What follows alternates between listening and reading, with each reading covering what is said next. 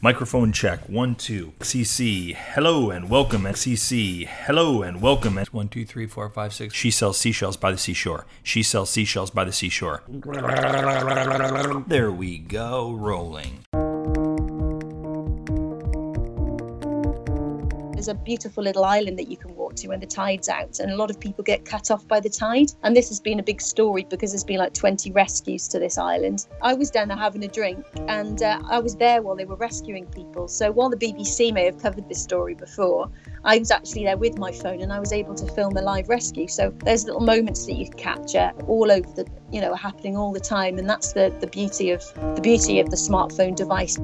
Hello and welcome to The Documentary Life, a show that sets out to inspire and inform you on how to best live and lead your own documentary life. I am your host, Chris G. Parkhurst, and this is episode number 76. And it is brought to you by Barong Films, proud creators of documentary film, the Documentary Life podcast, and the Documentary Academy, our industry-changing A to Z documentary filmmaking program that will transform you into the documentary filmmaker that you've always wanted to be. Find out more at thedocumentarylife.com/academy. So now that Steven Soderbergh's latest film, Unsane, is out, and everyone is talking about shooting films on their iPhone again, or whatever your mobile phone of choice is, it seems like a good time to remind everyone of two things. One, that Soderbergh today still remains one of the more inspiring filmmakers out there, who even though he's long been massively commercially successful, he is still constantly striving to try new things in his never-ending quest to return to his DIY filmmaking roots. Gotta respect that. And while the results have often been kind of a mixed bag, in fact, do you remember the Canon XL1 shot full frontal? It is pretty difficult to say anything too negative about the man. That being said, it is important to note that Soderbergh was most certainly not the first to shoot an entire film with his phone, nor was he the most effective. And Soderbergh, at least for the past 25 years, has been exclusively working in narrative features. There are many who might argue that documentary films have kind of naturally been the most effective at using this DIY approach of mobile phone filmmaking. But I'm not here today to argue which genre of filmmaking is best suited for mobile filmmaking, or iOS filmmaking as many are often referring to it as. And by the way, from here on out in this discussion, if I do happen to use the term iOS filmmaking or mobile filmmaking, they're pretty interchangeable. I actually do not mean to imply that Apple is certainly the only phone for this sort of thing. I do mean all mobile phones or mobile devices that have filmmaking capabilities. What I am here to argue, okay, maybe that's kind of a stronger word. I'm not here to argue as much as I'm here to simply offer some compelling reasons why you might consider shooting your next film with your phone. And maybe your next film after that. Now, my own mobile phone filmmaking, for the most part, it's been restricted to getting pickup shots or shooting stylized footage for our Elvis of Cambodia doc, using the 8mm app to emulate this archival footage look. And we're using it a lot, of course, to do this sort of 2018 version of, home movies, right? Remember, we do have a 2 and a 4-year-old. I'm still fully using our Canon C300 Mark II. It's superior to anything an iPhone is going to give you. Of course it is. Don't be silly. After all, it cost us $16,000 US, so it must be superior to image from an iPhone, right? But I do have a number of friends, including those who work in the film and TV industry, who have actually sold their higher-end video gear and have fully embraced the whole iOS filmmaking, I guess let's call it a revolution. And I know that this has been the case for a number of you doc lifers out there. And so I would not only be an irresponsible filmmaker, but also a neglectful documentary filmmaking podcast host if I weren't engaging in dialogue about iOS filmmaking or mobile filmmaking. In fact, we talked with doc filmmaker Jack Ballow towards the end of last year. He's a filmmaker that has fully gone over to this mobile filmmaking thing. He even gives workshops that cover this during the summer. I think it was episode number 53, and we talked a bit about mobile filmmaking, but we certainly did not fully get into it. The episode wasn't dedicated to discussion of it. But this iOS filmmaking thing is massive, and it's not only not going away anytime soon, but it is most certainly growing in popularity very, very rapidly. And so I think it's high time we tackle this subject. And more than that, we're going to do it in 2 back-to-back TDL episodes, starting with today. This week, we'll be talking to former BBC and ITV news reporter Anna Brees about her experiences since she's moved over to shooting and editing news stories independently with her mobile phone, as well as giving workshops throughout the UK about citizen journalism. And then next week, we'll be speaking with Neil Barham, who works for one of the most innovative apps out there for filmmaking with your mobile device, Filmic Pro. I'm actually really excited for this program, or I guess these 2 programs. I know that a lot of you are already making docs with your phones, and I'm very excited to fully engage in the practice myself, so this will be a very cool 2 episodes. So with that, why don't we get part 1 of this series on mobile filmmaking started with a segment that details 5 reasons to shoot your doc with your phone. I'm your host, Chris G. Parkhurst. Thank you for joining me today here on The Documentary Life.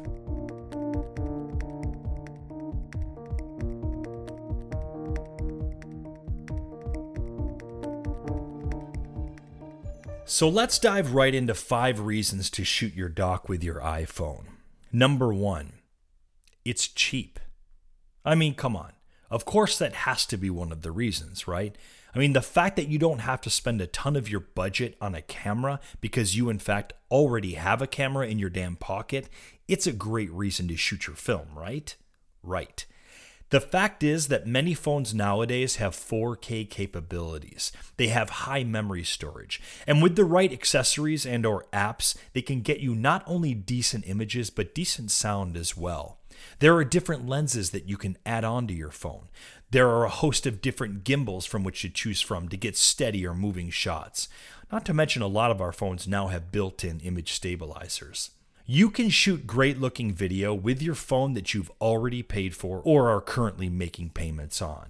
So why not save the cost of purchasing or renting a camera and lenses and just use what you already have?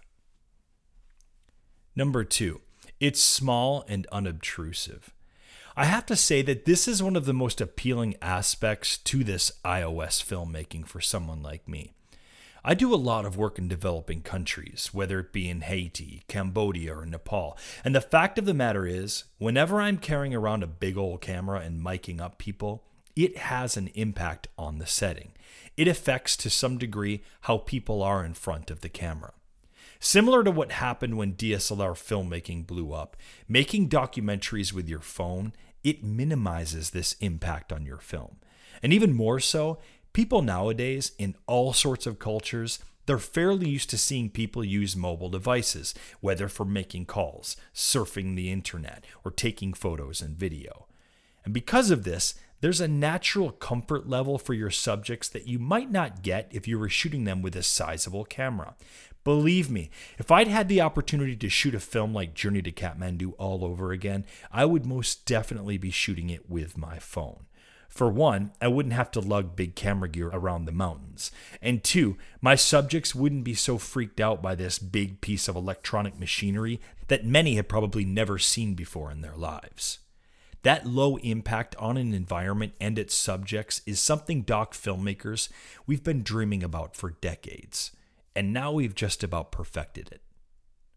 3, they weigh next to nothing. Now, don't downplay this one. Anyone who has spent hours and days roaming around shooting verite for their doc knows what it's like to be lugging around a camera, lenses, batteries, filters. Even if it's attached to a solid set of rails and well-balanced shoulder mount, it's going to take its toll on the body. Simply put, cameras get heavy. Your phone, on the other hand, is not. And even if it does get tiresome holding your phone up for long stretches of time, the nice thing is that you can always take a break if you need it and tuck the phone nicely into your body and kind of hold it snug there while you shoot until you're ready to go again. Or if you're shooting with a gimbal, you can just keep alternating between hands. It's ridiculous, right? Doesn't really seem fair. But fair is whatever. We're doc filmmakers. We'll take whatever help we can get. Number 4, many can shoot in 4K. Yeah, I know, crazy. Phones shooting 4K. Who'da thunk it? I mean, it truly wasn't that long ago that only the mid to high range video cameras were shooting in 4K. So this is a very cool thing. Absolutely it is. It opens up a lot of possibilities for you as a filmmaker. For one, it gives you a second angle should you decide to punch in on a shot in post. It also allows for plenty of wiggle room when working with footage and color correction if you're playing with the image in, say, After Effects. Again, having 4K is very cool. But while I am excited by the 4K capabilities now available to some of the newer models of mobile phones, certainly the iPhone 8, 8 Plus, and the 10, as well as a host of Android phones, I do want to temper some of that excitement. You have to remember that you're still dealing with a very compressed image, which means it's like shooting with a number of the consumer DSLRs. It's in 8-bit with a 420 color space. I could be wrong, but when we owned the Canon C100, this was the compression rate that we were operating with. I mean, what do you expect though? You are shooting to media cards like SD cards. That's why people get external recorders, which allows them to shoot in something like 4K RAW if they'd like. Anyhow, with this kind of compression, you are going to start seeing some breakup in the image when you start playing with it and adding looks or adjusting contrast, that sort of thing. And certainly you're going to notice a big difference when you project it onto a bigger screen. That's just the reality of dealing with this kind of compression. I know that people get really hopped up on the 4K craze, but just be aware of some of the limits. That being said, it's still a damn phone, right? And it's incredibly impressive what you're able to shoot with a phone, right? Right. Lastly, number 5, multi-camera capability. Because of the relatively low cost of a phone, at least in comparison to a video camera, and because so many of us have them nowadays, it's a pretty simple thing to roll more than one camera at any given time. And this is great for docs when shooting an interview or an event. When done right, it should be relatively easy to sync up afterwards when you bring it into the edit. Or perhaps you just like to have an extra phone or two so that when you fill up the drive space on one, you can easily just pick up another phone and keep shooting without having to stop and do a data dump. Having a backup camera or an additional camera to roll with is a pretty nice thing in any situation. And it's not something most of us doc filmmakers are really that used to having at our disposal. So it is most definitely a nice advantage to going the mobile route. So those are 5 reasons to shoot your doc with your phone. If you're someone who hasn't yet considered shooting a doc with your phone, you might now be inspired to think about getting out there and starting to just play around with your mobile phone's capabilities as is, maybe without any added lenses or gimbals or special apps. I bet you'll be pleasantly surprised what you'll be able to come up with. For an even closer look at what this whole iOS filmmaking thing could look like for you, up next we're going to have a conversation with former BBC and ITV reporter Anna Brees. And Anna has taken her journalism career in a whole new and exciting direction by jumping into the whole mobile journalism thing and shooting and editing news stories as an independent journalist. She is also giving mobile filmmaking workshops to companies and individuals through her company Brees Media. That conversation up next on The Documentary Life.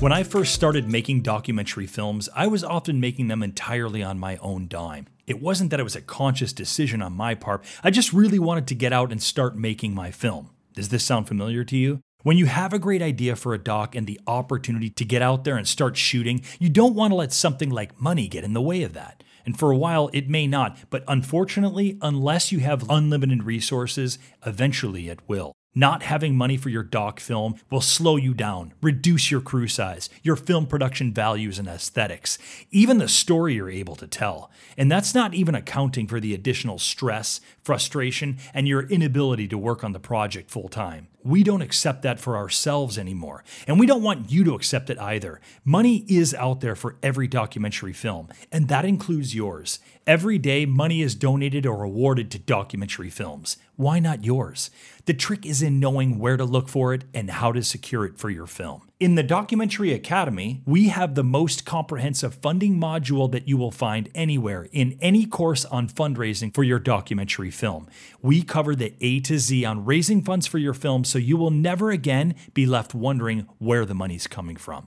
Enroll in the Academy today by going to thedocumentarylife.com/academy and start your journey to raising $10, $25, or even $100,000 for your documentary film.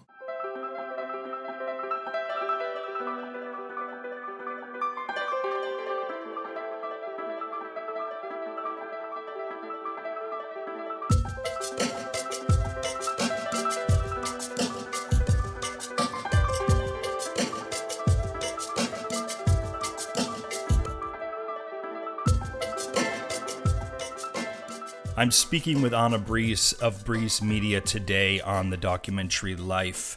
Anna is a former BBC and ITV reporter, and she has now really taken hold of the mobile journalism that has very much become a big part of journalism today.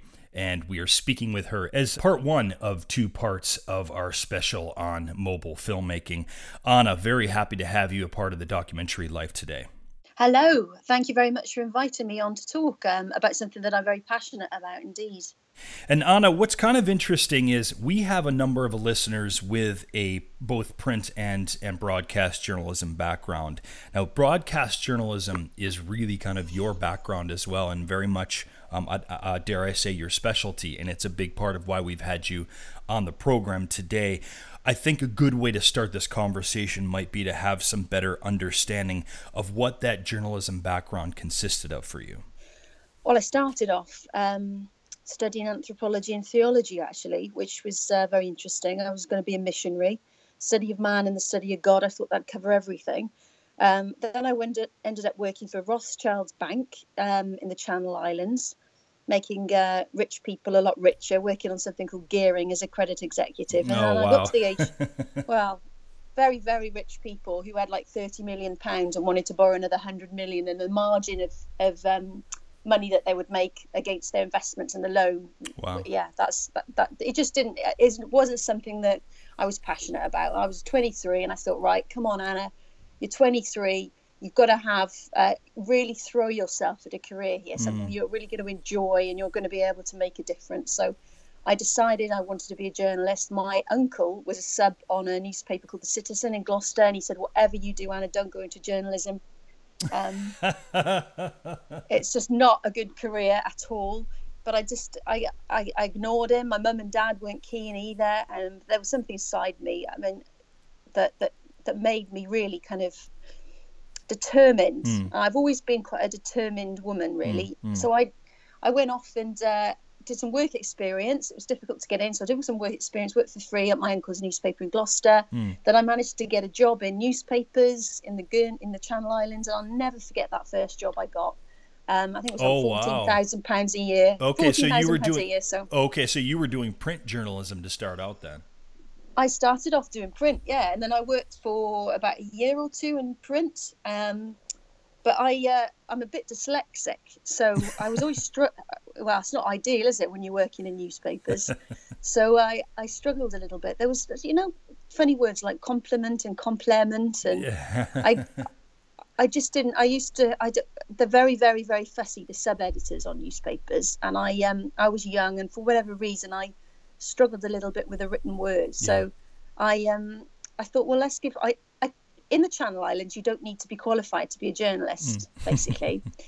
In the Guernsey and Jersey and the Channel Islands. But if you work in the UK, you do. So I knew I had to go off and get my broadcast journalism course or my NCTJ. So I tried to get into Cardiff, which is one of the best broadcast journalism courses in the country. But I didn't get in. But nothing stops that fight in me, I have to say. So I ended up doing broadcast journalism at Portsmouth College in Highbury. I was going to do newspapers, but the broadcast journalism course, I thought, well, it covers the same stuff, media law and local government. And maybe I'm more suited to this because I do have a bit of dyslexia. So I ended up doing broadcast journalism, then went back to the Channel Islands and ended up working in television for a couple of years. And then I found the Channel Island community, Channel Islands, quite small. They're there's a lot of variety of stories, and there's not a huge amount going on there. And, well, give us a glimpse of some of the stories that you were doing on the Channel Islands. Well, do you know what was really interesting about the Channel Islands was, as a journalist, we didn't have a news desk, so I would actually just literally be able to do whatever story I wanted. And I used to do lots of stories about travel, probably because I was desperate to get home, because I'm from Gloucestershire. And but there was I could do a lot of investigative stuff. So things like a Bupa health hospital hadn't had a health inspection for 5 years, and lots of little stories I used to enjoy going off on my own, do investigative stuff. And it was a good place to really develop the confidence on camera and confidence in my script and my voice, doing some presenting. And it was just a good start for building up the confidence and the skills. You know, those skills that you develop as a broadcast journalist, i.e. knowing when you've got your soundbite, stop recording, knowing what shots you need, knowing how to tell a story, knowing what contributors you require. And I built up those skills there. And then I was very lucky to get a break at ITV Central in Oxford, and I went up working there as a broadcast journalist for ITV Central in Oxford, and then up in Birmingham, and then down to the BBC in Southampton. So I was working every day on a regional news programme. I had to fill a 2-minute hole in the programme. I knew whatever story I was sent to, even if it was a bit dry and had been sold to us as something else by somebody in their press office, I had to make that into engaging TV. And I grew in confidence. You know, when you're working in a newsroom, in the TV newsroom, you have to sit next to people and voice your script in front of them. Do you know, when you've got your microphone and you're doing your voiceover, and everyone's sort of like, everyone's just hushes down. And to start with, pieces to camera and voiceover work was difficult for me. It was difficult for me. I didn't feel particularly comfortable. But that confidence came in time, and I ended up doing lots and lots of presenting. I did a lot of news presenting, and the confidence grew. Anna, I'm curious, going from really kind of searching out and finding your own stories and being responsible for your own stories in the Channel Islands, how was that different when you were working for both the BBC and ITV? Much bigger regions, and you're being assigned stories, were you not? Absolutely. And you could be doing the lead story for the programme. You could be doing kind of something like a big accident or terrorist. I covered the London bombings, for example. And then at another time, you could be given a story where it's just the and finally, something that's quite light and humorous. So I had that difference really between in the Channel Islands having to create my own story. So you have to get you have to build relationships with the community, with politicians and with businesses. You have to ask lots of questions, make lots of telephone calls. You have to be quite organised and make sure that you've got stuff coming up that could potentially be a story, keep in touch with people. So it's a lot. Yeah, it's a very different really. And knowing, do you know what the biggest thing is? Knowing what's important to people, because I always felt that. I always had that responsibility as a journalist, as I had that power to fill 2 minutes of the programme in the Channel Islands every single day. Was I covering the stories that were relevant to everyone? And that's something that I felt that responsibility, and I still think that that's the role you have as a journalist is such an important one. To hold people to account, to always be looking and investigating. Asking questions, asking difficult questions, challenging people, getting under the surface of the stories, and not just listening to what you were given very often in press releases.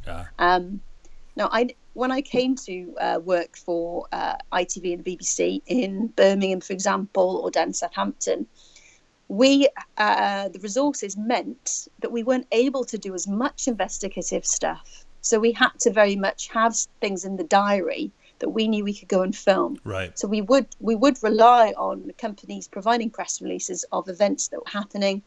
The reactive stuff, on the day stuff, would only usually be maybe 10% of the programme. The rest of it would be pre-planned.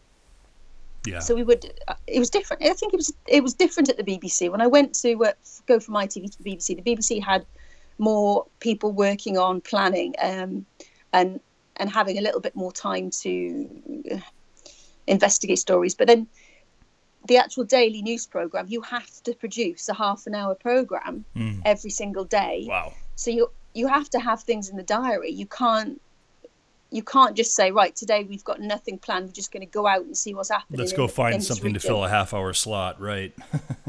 You can't do that. You just can't do it. And it's quite a big region as well. I mean, the Midlands was a massive region, as was Southampton. You have to have relationships with people. I mean, we used to get stories from the newspaper. When I first started in TV, that was very interesting. The newspaper always used to have the best scoop. So we used to always copy. Our lead story was almost always the front page of the Citizen newspaper or the Echo. And now it's the other way around, isn't it? It's, certainly. Newspapers are chasing TV stories. So it was very different. The Channel Islands, I was probably more of a, I enjoyed that more. It was more satisfying. Well, and it's interesting because I think, and we're going to get to this momentarily, it's really, in many ways, you've kind of returned to roots in the style of journalism that you're now fully embracing, and not only embracing, but you are teaching others to do as well. So, with that, it's a big part of the reason why we've had you on the program today is we are talking about mobile filmmaking or mobile storytelling in this instance. When did the idea of using this little device that fits in the back of your pocket, when did that start to take hold for you in terms of an idea of a way to start telling news stories? Well, it kind of happened by accident, really. I stopped the job at the BBC back in 2009, 2010, and I've been working for the National Union of Journalists in their training in Wales.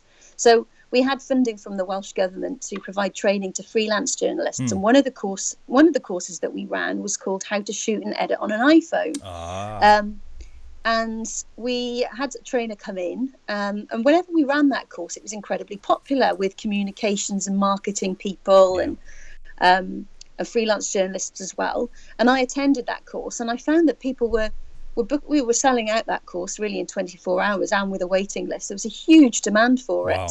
So I learnt a chap, a very talented journalist, the ex-editor of the Birmingham Mail called Dan Mason trained me. And I was just thought, right, this is amazing. The quality now, what I'm able to do, and broadcast. So I just started creating content and saying, I can film, edit and broadcast within an hour. The same quality of TV journalism that I used to create back at ITV and BBC. I mean, I worked in broadcast journalism at the BBC and ITV from 2000 to 2010. Right. And then 6-7 years I worked for the NUJ Training Wales, National Union of Journalists Training Wales, and then in the last 8 months I've started this business. And I appreciate lots of people listening to this are people making documentaries. Now I filmed, edited, produced, presented, did the whole thing on my phone, a 10-minute news program. Right. And people said to me, it's exactly it was just like watching the BBC. It was just like watching BBC X-Ray that I worked on in Cardiff. And I was like, well, yeah. I put my phone on a tripod. I got my microphone attached, and I just talked to the camera as if I was broadcasting live. With 5-6 years ago, I'd have needed a satellite truck. That's right. I'd have had a camera crew there. I mean, and I just thought to myself, this is amazing. And it almost feels like, I really loved the film Back to the Future. And when you watch Back to the Future when they go forward in time, and there's all these crazy stuff, like they can put stuff, pizza gets made in like 3 seconds, and the hoverboards and things like that. I feel like I'm in the future now. Yes. I'm starting to feel like the future is here right now, and it's happened very quickly. And I look at like my iPhone 4 and think, oh my God, have you got any old smartphones? Yeah, exactly. That's from 1927, the iPhone 4. Right. Well, no, it wasn't. It was like 2011 I had an iPhone 4, but I look at it now and look at what I've got now with my iPhone 10, and you're looking at 4G, 5G, 4K. Yeah. I'm able to talk to you now. That's right. I can broadcast live through Facebook, Twitter. Yeah. Do you know what I love is Periscope Live, the Twitter live broadcasts. When there's been an incident somewhere around the world, I love going on Periscope Live and talking to the people that are there, and they'll talk back to me, and I say, well, what's happening there? And talking directly instead of waiting for that news to be picked up by the big rolling news channels. Interesting. I can talk to the people that are actually there after it's happened. Now, Anna, what does this look like? So if you're getting on Periscope, and you'll forgive me because while I know of Periscope, I'm not using it. I understand the broadcasting live capabilities of it. But what I'm curious about is when you're speaking with somebody and maybe you're covering a news story or an event from afar, how is the consumer receiving that? Are they watching it on YouTube? Are they watching it through Brees Media? Are they watching it through Periscope? What does that look like? Well, so say that question again. I'm not sure I understand. So if there was a major incident, say in London, right? You can open the Periscope app. Yes. And when you open it, it's basically a picture of the whole of the globe, the whole world. Yeah. And all the red dots are people broadcasting live. So you can go anywhere in the world and watch people as they're there live, and you can talk to them, ask them questions, and most of the time they talk back to you. Okay. So say, I don't know, I could go to North Korea, and it was 4 a.m. and somebody was walking to work. Yeah. I could talk to them. What's it really like there? Or after a terrorist event, or when there was, a big weather event, you can actually see live. And what often happens is, say, for example, Sky News here or BBC News, they're on it as well, and they'll record it, and then they'll put it on the news channel, but it'll take a good sort of 15-20 minutes until it's on the terrestrial TV. Right, so on until the it's main on TV. air. Right. Until it's on air, yeah. Yeah. So you're seeing it real time, and you're talking to the people that are actually there. You're not talking to professional journalists. Right. You're just talking to people that are witnesses. So I love Periscope, and I wish more people would use it, really, because it's fascinating. It sounds very powerful. I guess what I'm curious about, Anna, and I'm fascinated by this. How am I watching, if you're speaking with somebody in North Korea, right? You have found somebody, I assume you have found somebody via Periscope, right? And you're having a conversation with them. How am I watching your reporting? Well, I don't. This isn't me report. I don't do any reporting on this. This is just me as a consumer. Oh. So I'm describing Periscope as somebody who's interested in what's going on in the world. Okay. I should rewind a little bit, actually, because I haven't given all of the details as to why I'm doing what I'm doing with regard to mobile journalism. And it's very much related to documentaries and YouTube. Yes, please. So when I worked in the BBC and ITV, I was aware that a lot of the news that we were producing was coming from press releases. Now, as an organisation, you've got to have a lot of money to have a communications department and a marketing department and a PR department. And some of the stories, like Dr. David Kelly, I don't know if you know about that story, the guy that was the weapons inspector. Yes. That supposedly committed suicide. There were some stories that I covered, and I thought, I'm not sure we're getting the official version of events here. Yeah, right. It's difficult to know. It really is. And I don't know if we, as journalists, are really getting the truth.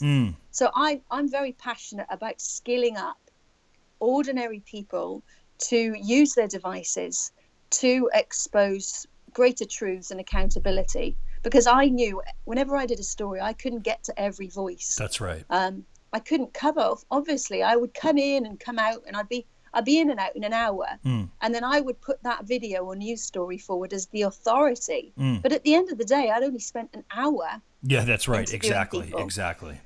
So I always felt, as a journalist, the truth was more important to me than the ego. So it's more about me providing those skills to enable other people to interpret their world, their stories, and their voice. I think that's going to make the world a better place. So I started to watch lots of documentaries on YouTube about things like 9/11 and Princess Diana, and I have got no idea really what the truth is on some of these, but there were important issues raised in these documentaries, and it made me think differently about news and about journalism and about how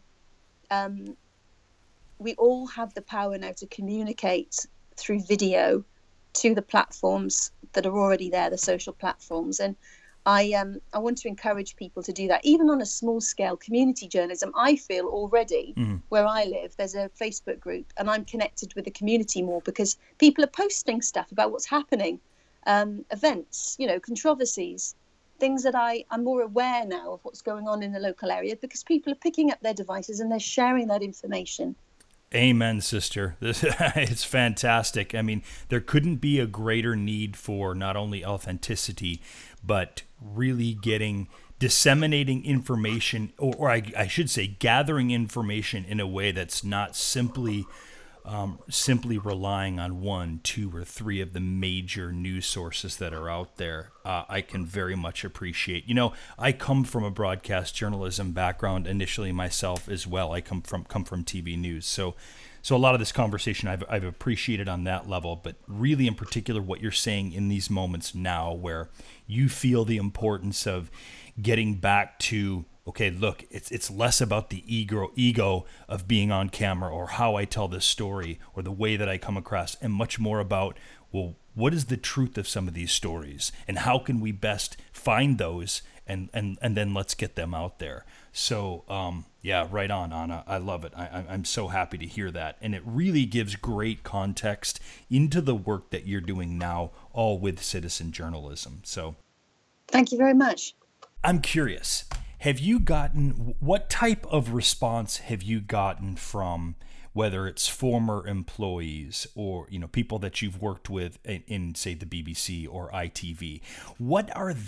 Do you have a sense of what that community feels about citizen journalism? I do have I'm very involved in a few kind of networks conversations regarding this, sort of on Twitter. But there's a big Mojo festival going on at the moment, Mobile Journalist Festival. Yeah, in Galway, that's right. Well, I said, what is a mobile journalist? It's a person with a device interpreting the world around them. Well, that's everyone, isn't it? Everyone yeah. who's got a mobile device interpreting the world around them is a journalist. And I am one of these people that believes every single voice and every single story has value. Everyone. And I could have gone back to the BBC. I was offered a full-time job on really good money. But my father brought me up to be a caring and compassionate person who wants to make a difference in the world. So I want to bring about a greater truth to people's lives. And I think there are some toxic definitions within the established media sometimes with regard to things like success. I mean, what's success? What's beauty? I think people who are old can feel ugly because they're old, or people I think that it's a lot of it's unconscious bias. And as journalists, I wasn't aware that I had an agenda really until I started training to be a psychotherapist. Oh boy, in the last couple of years. and you think, oh God, yeah, I really do have a bias. And you don't, when you ask questions as a journalist and you put your packages together, you think you're being impartial and you think you're being balanced. And we do try, but blink and act, do we try? We really do. Broadcast journalists do try. They're genuine, wonderful people. But I got under the surface of that, and there is an agenda. And I want to help to try and open up the world and change definitions a little bit more when it comes to things like truth and love and justice and success. And I don't, the whole citizen and community journalist thing, I think, what makes a journalist is a very difficult question. What do you think? I'd love to know what you think on that. It's something that it's something that's changing. It's interesting. We have in the doc filmmaking community, we have similar sort of conundrums at times because, you have a conscious decision to make early on in the process of, say, the making of your doc film. And it's, okay, how much do you want your voice or your opinions known? Do you want to try to remain sort of as objective as possible? And the fact of the matter is, Anna, and this I think goes for TV journalism, this goes for doc filmmaking, which is that no matter, you can try to remain as objective or tell as an objective a story as possible, but no matter what, it is coming to some degree from your voice.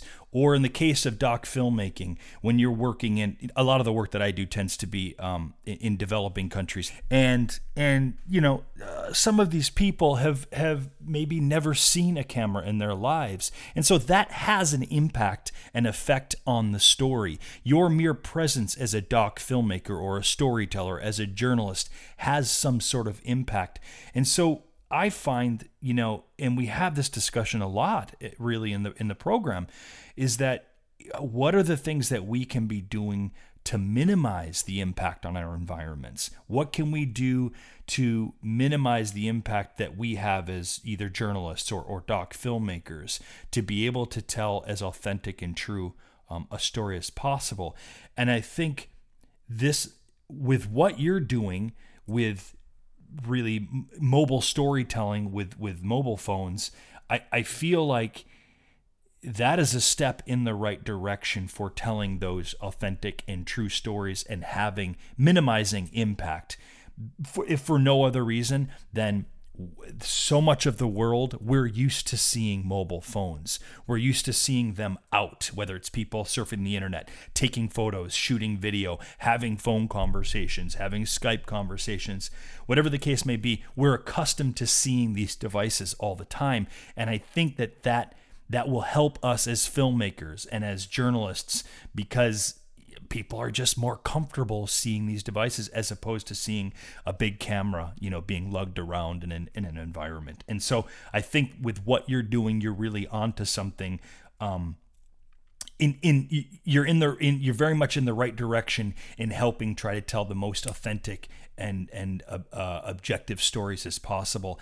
And then there's the whole discussion, which you're really referencing, which is, what is this idea of who's a journalist? What is the definition of a journalist?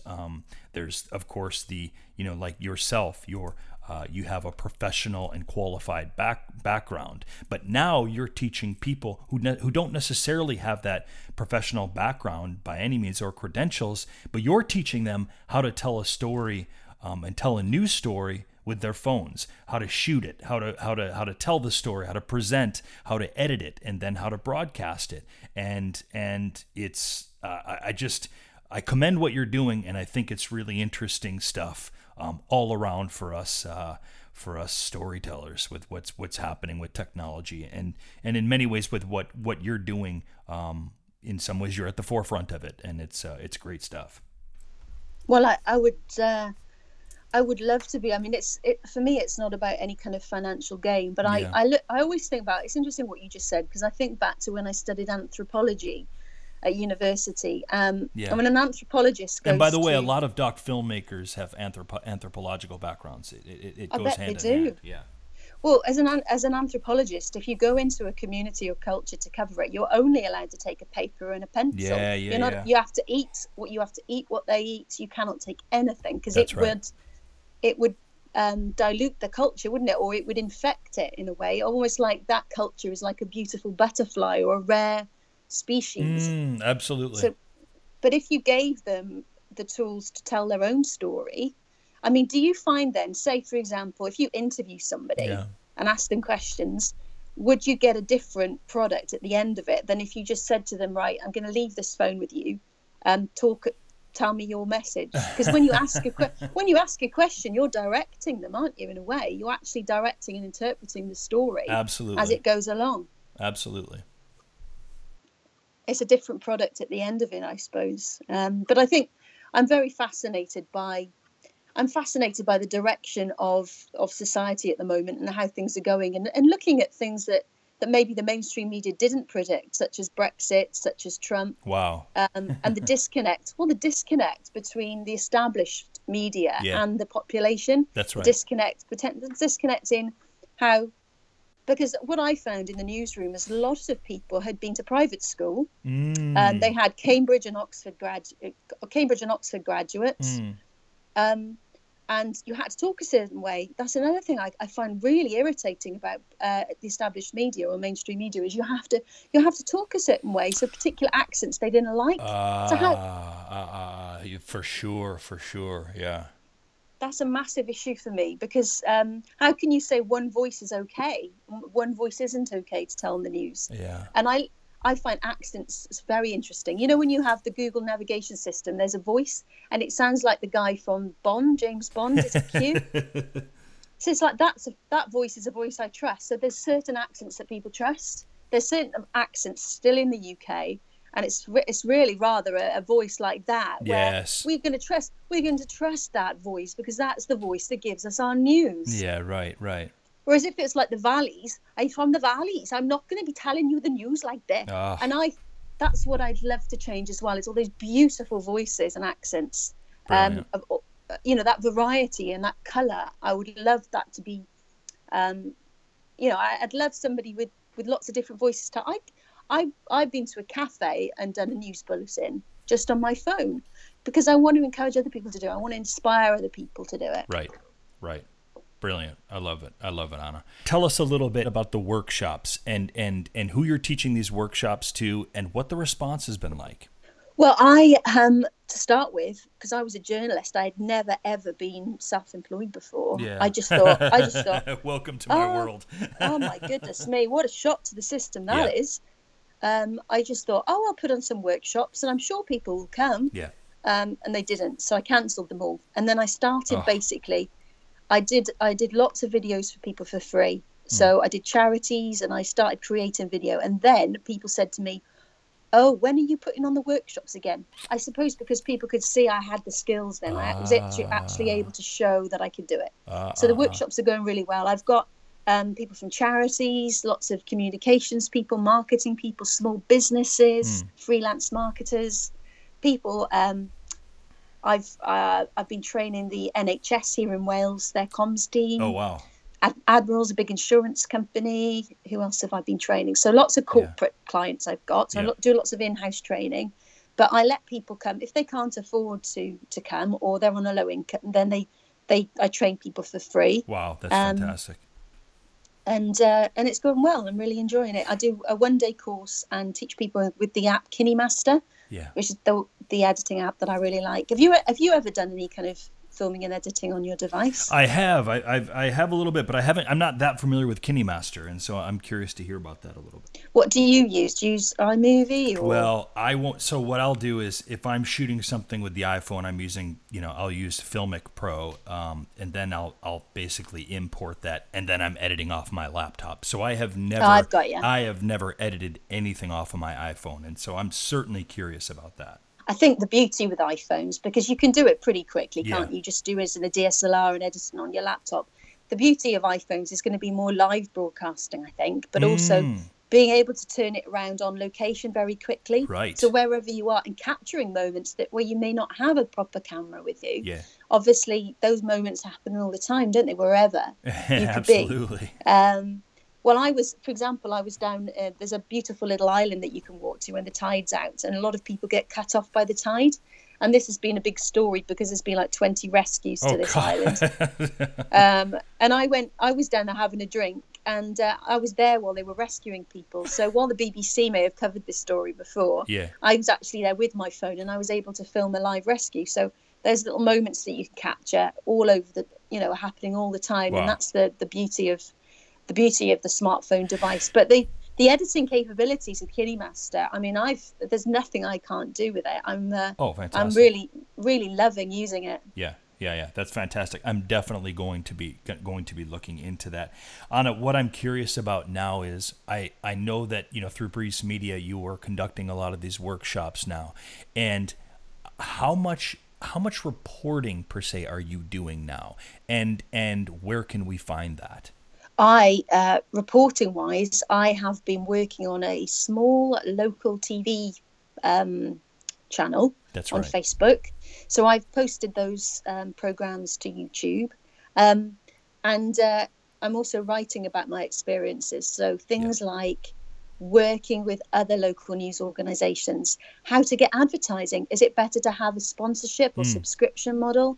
And looking at how you build relationships with the local community as a local mobile journalist, and the importance of things like truth and trust and reputation and balanced reporting. And using all of the wonderful resources that we've got now on social media, because there's a lot of talk in the UK about local news is dead, local newspaper circulations are, they're really, really struggling. Oh, yeah. Well, I really do disagree with that, in that there's wonderful, wonderful, rich resources of local news Facebook groups. So Facebook Village Hubs, we've got one here. We've got 25 posts a day in a very small village of all interesting, relevant local news. Wow. But they're run by volunteers, and they're run by citizen journalists, so people that don't have media law training, so they don't understand things like defamation or copyright. Well, they must be looking to you for advice, I would imagine, a lot then. Yeah, I mean, they're doing the best they can. Yeah. But the great thing about Facebook is it's transparent, so people can, I mean, obviously you can post stuff and they turn it away. Right. But it's a small community, so I think it's a much more open and transparent form of news than one person in, the old, 20 years ago, just one reporter in an office. Yeah.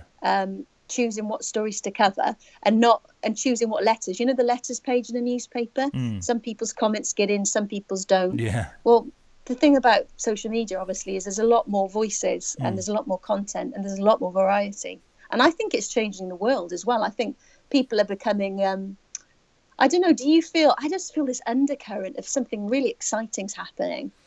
Yeah, it's interesting. I mean, Anna, and I could, I feel like I will be having more conversations with you in the future. I could talk about this topic for a long time, and you are someone I would like to speak to about a lot of this. I love talking about this, and I'm really appreciate you giving me a chance to chat to your audience as well about it. Absolutely. Anna, as we do wrap up here, I'd love to hear: are there any sort of final suggestions or recommendations that you would have for our doc filmmakers in terms of mobile filmmaking or more mobile storytelling that you could leave us with?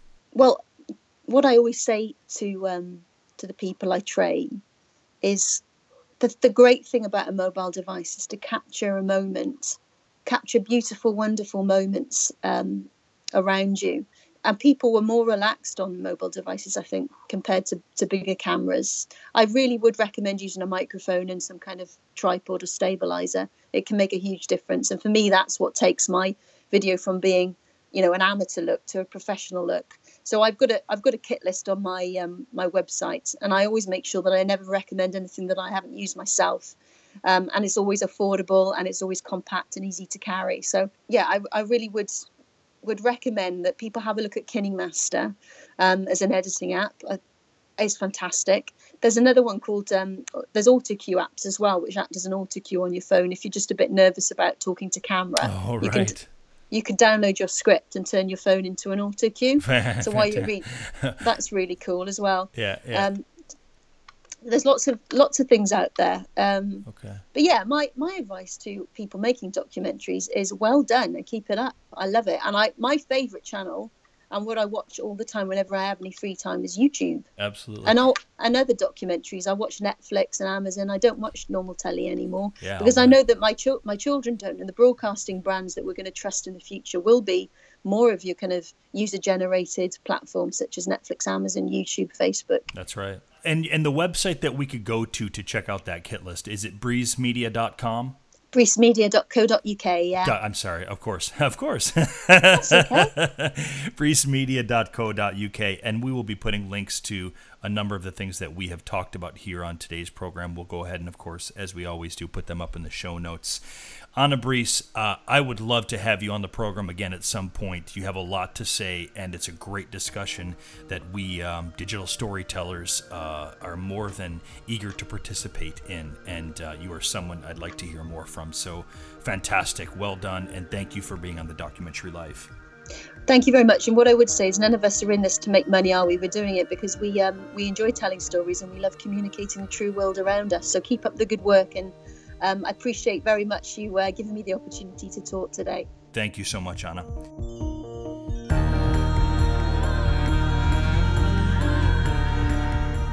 Don't forget, we'd love to have you join us in the Documentary Academy. Come and take a look at how we can help you make your best documentary film at thedocumentarylife.com/academy. That's thedocumentarylife.com/academy. Thanks for listening, and we'll see you soon.